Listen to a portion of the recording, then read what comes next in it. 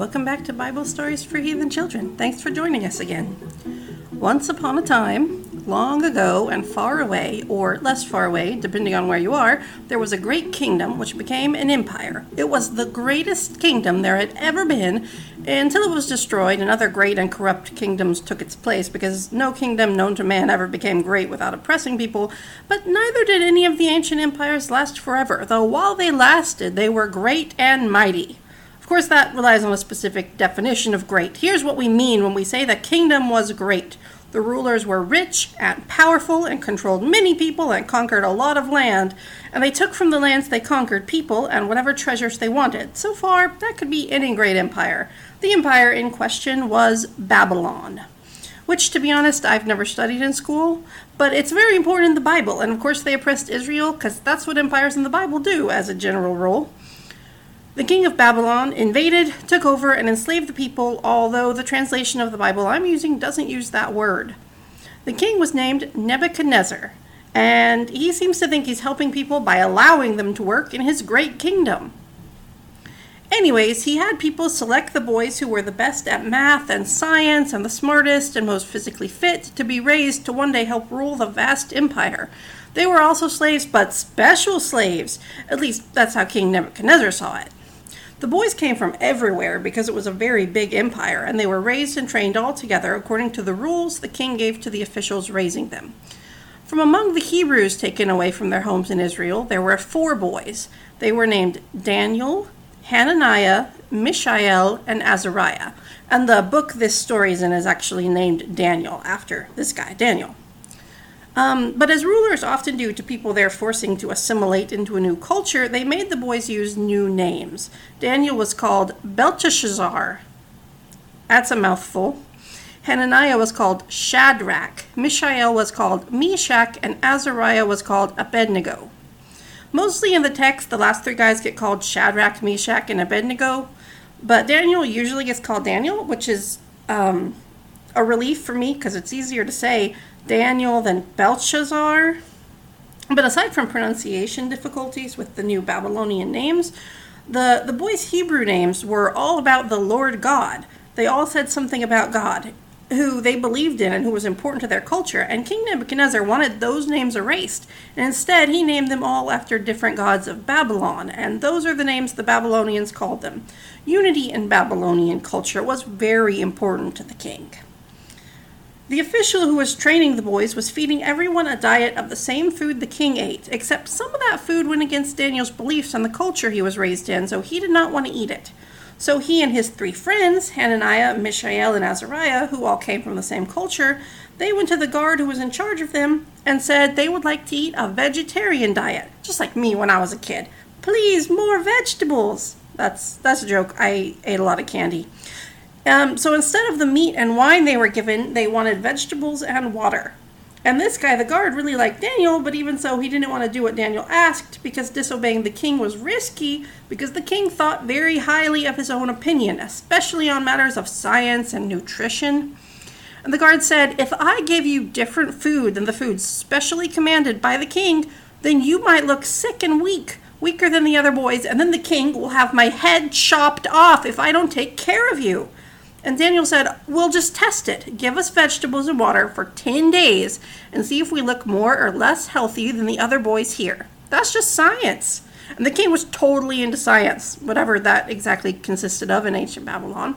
So the guard let them try out this vegetables and water only diet, and at the end of the 10 days, they all looked well-nourished and healthy, even more than all the other boys. After that, the official let them eat their vegetables. And I don't really know if the text is trying to say eating only vegetables is the way to go, or if it's actually saying, wow, it's a miracle they were healthy even though they ate only vegetables.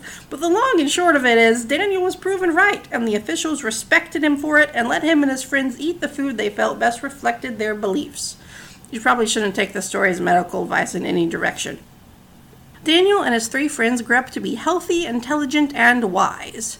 In fact, they were the smartest, most intelligent, and most learned in their class, and when the king questioned them on various subjects, he found they understood much more than most people.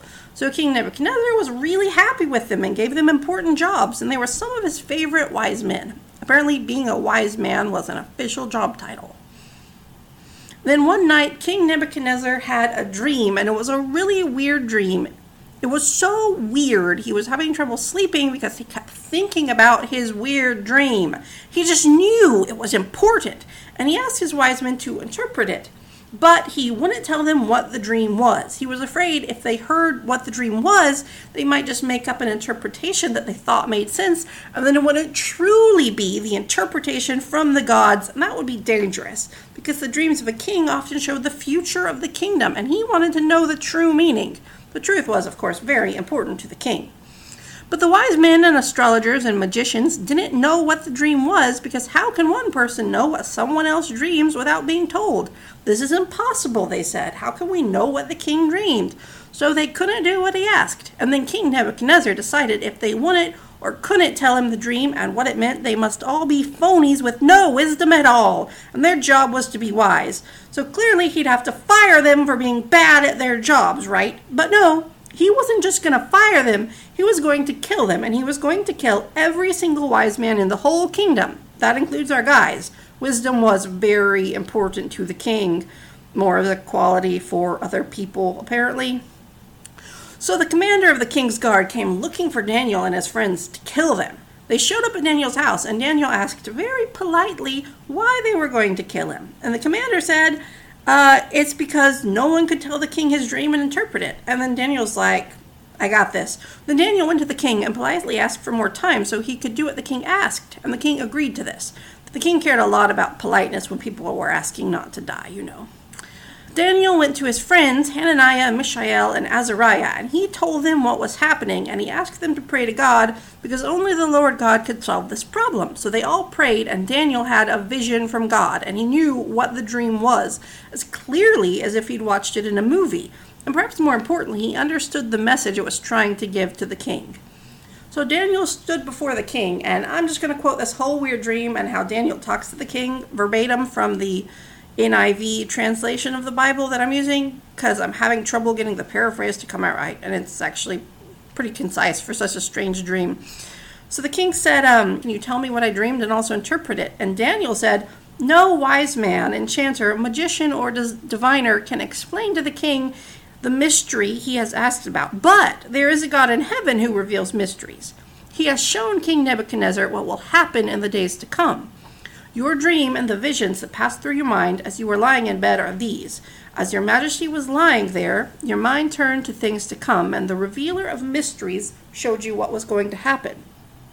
As for me, this mystery has been revealed to me, not because I have greater wisdom than anyone else alive, but so that your majesty may know the interpretation, and that you may understand what went through your mind.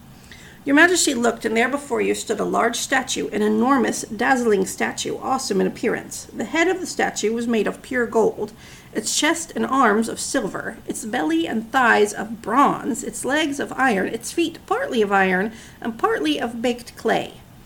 While you were watching, a rock was cut out, but not by human hands. It struck the statue on its feet of iron and clay and smashed them.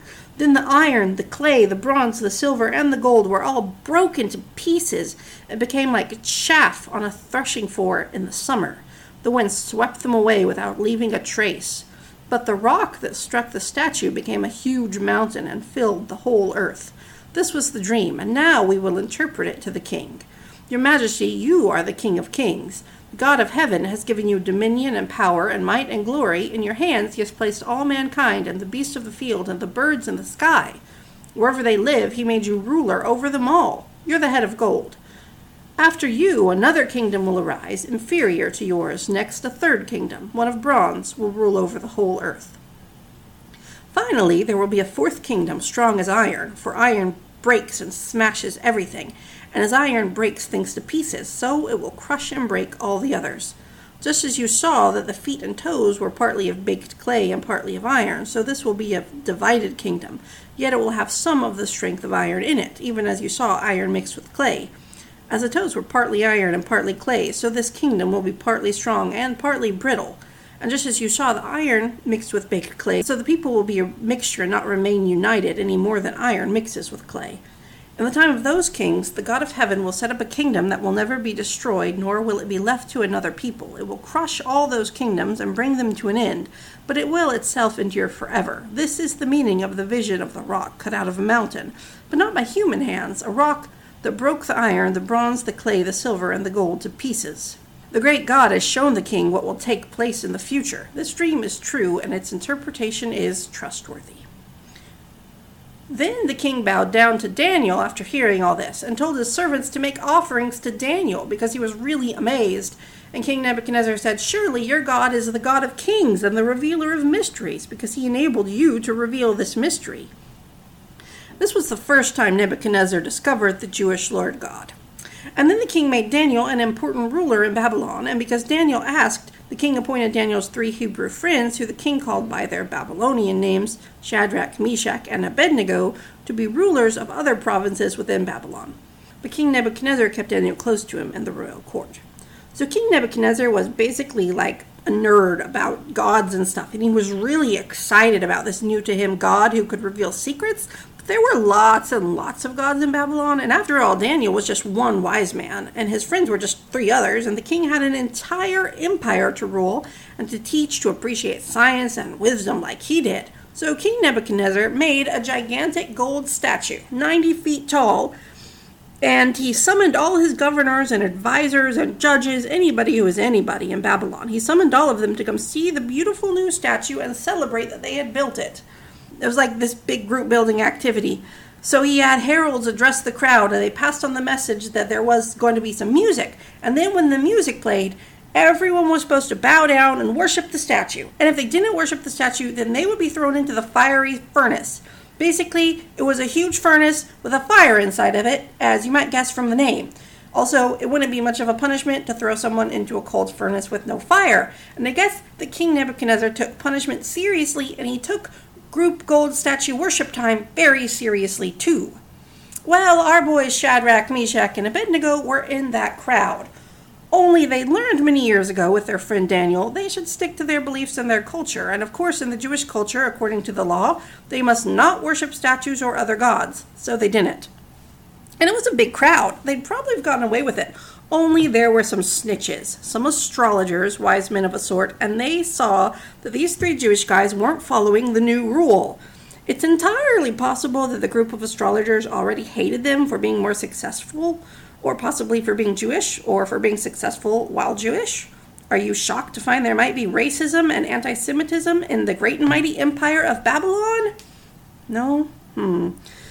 So, these concerned citizens, these astrologers, went to the king and they said, "Oh, great king, may you live forever. We appreciate that you have made this great statue, and we know you said that when the music played, everyone must bow to it and worship, or we'd be thrown into the fiery furnace only, and we're just saying it because we're concerned, mind you. Those 3 Jews that we call Shadrach, Meshach, and Abednego did not do what you said. They refused to worship your gods. They don't listen to your majesty at all." And when King Nebuchadnezzar heard this, as they intended, he was full of rage. He was so mad. But being a reasonable king, he decided to hear them out first. So he summoned them and asked if those accusations were true, if they really refused to bow to his gods. He told them, "If you hear the music and then you do bow down to this golden god I made, then good, you get one more chance. But if you do not, then I will have to throw you into the fiery furnace, and then what god will be able to rescue you from me?" And they said, "King Nebuchadnezzar, we don't need to defend ourselves in this matter to you. If you throw us into the furnace, our God is perfectly capable of rescuing us. But even if he doesn't choose to rescue us, you should know we'd still refuse to bow to your majesty's gods." Well, that didn't go over very well. The king decided he didn't actually like Shadrach, Meshach, and Abednego very well after all, and he didn't bother with second chances or further questions. He ordered that the furnace be heated as hot as it could possibly get, 5 times hotter than usual. They heated it up, the soldiers tied up the 3 men and threw them into the furnace. But the flames were so hot that the soldiers who forced them in to the furnace died just from getting so close to the fire. And then the 3 men, all tied up, fell into the blazing furnace, and everyone watched.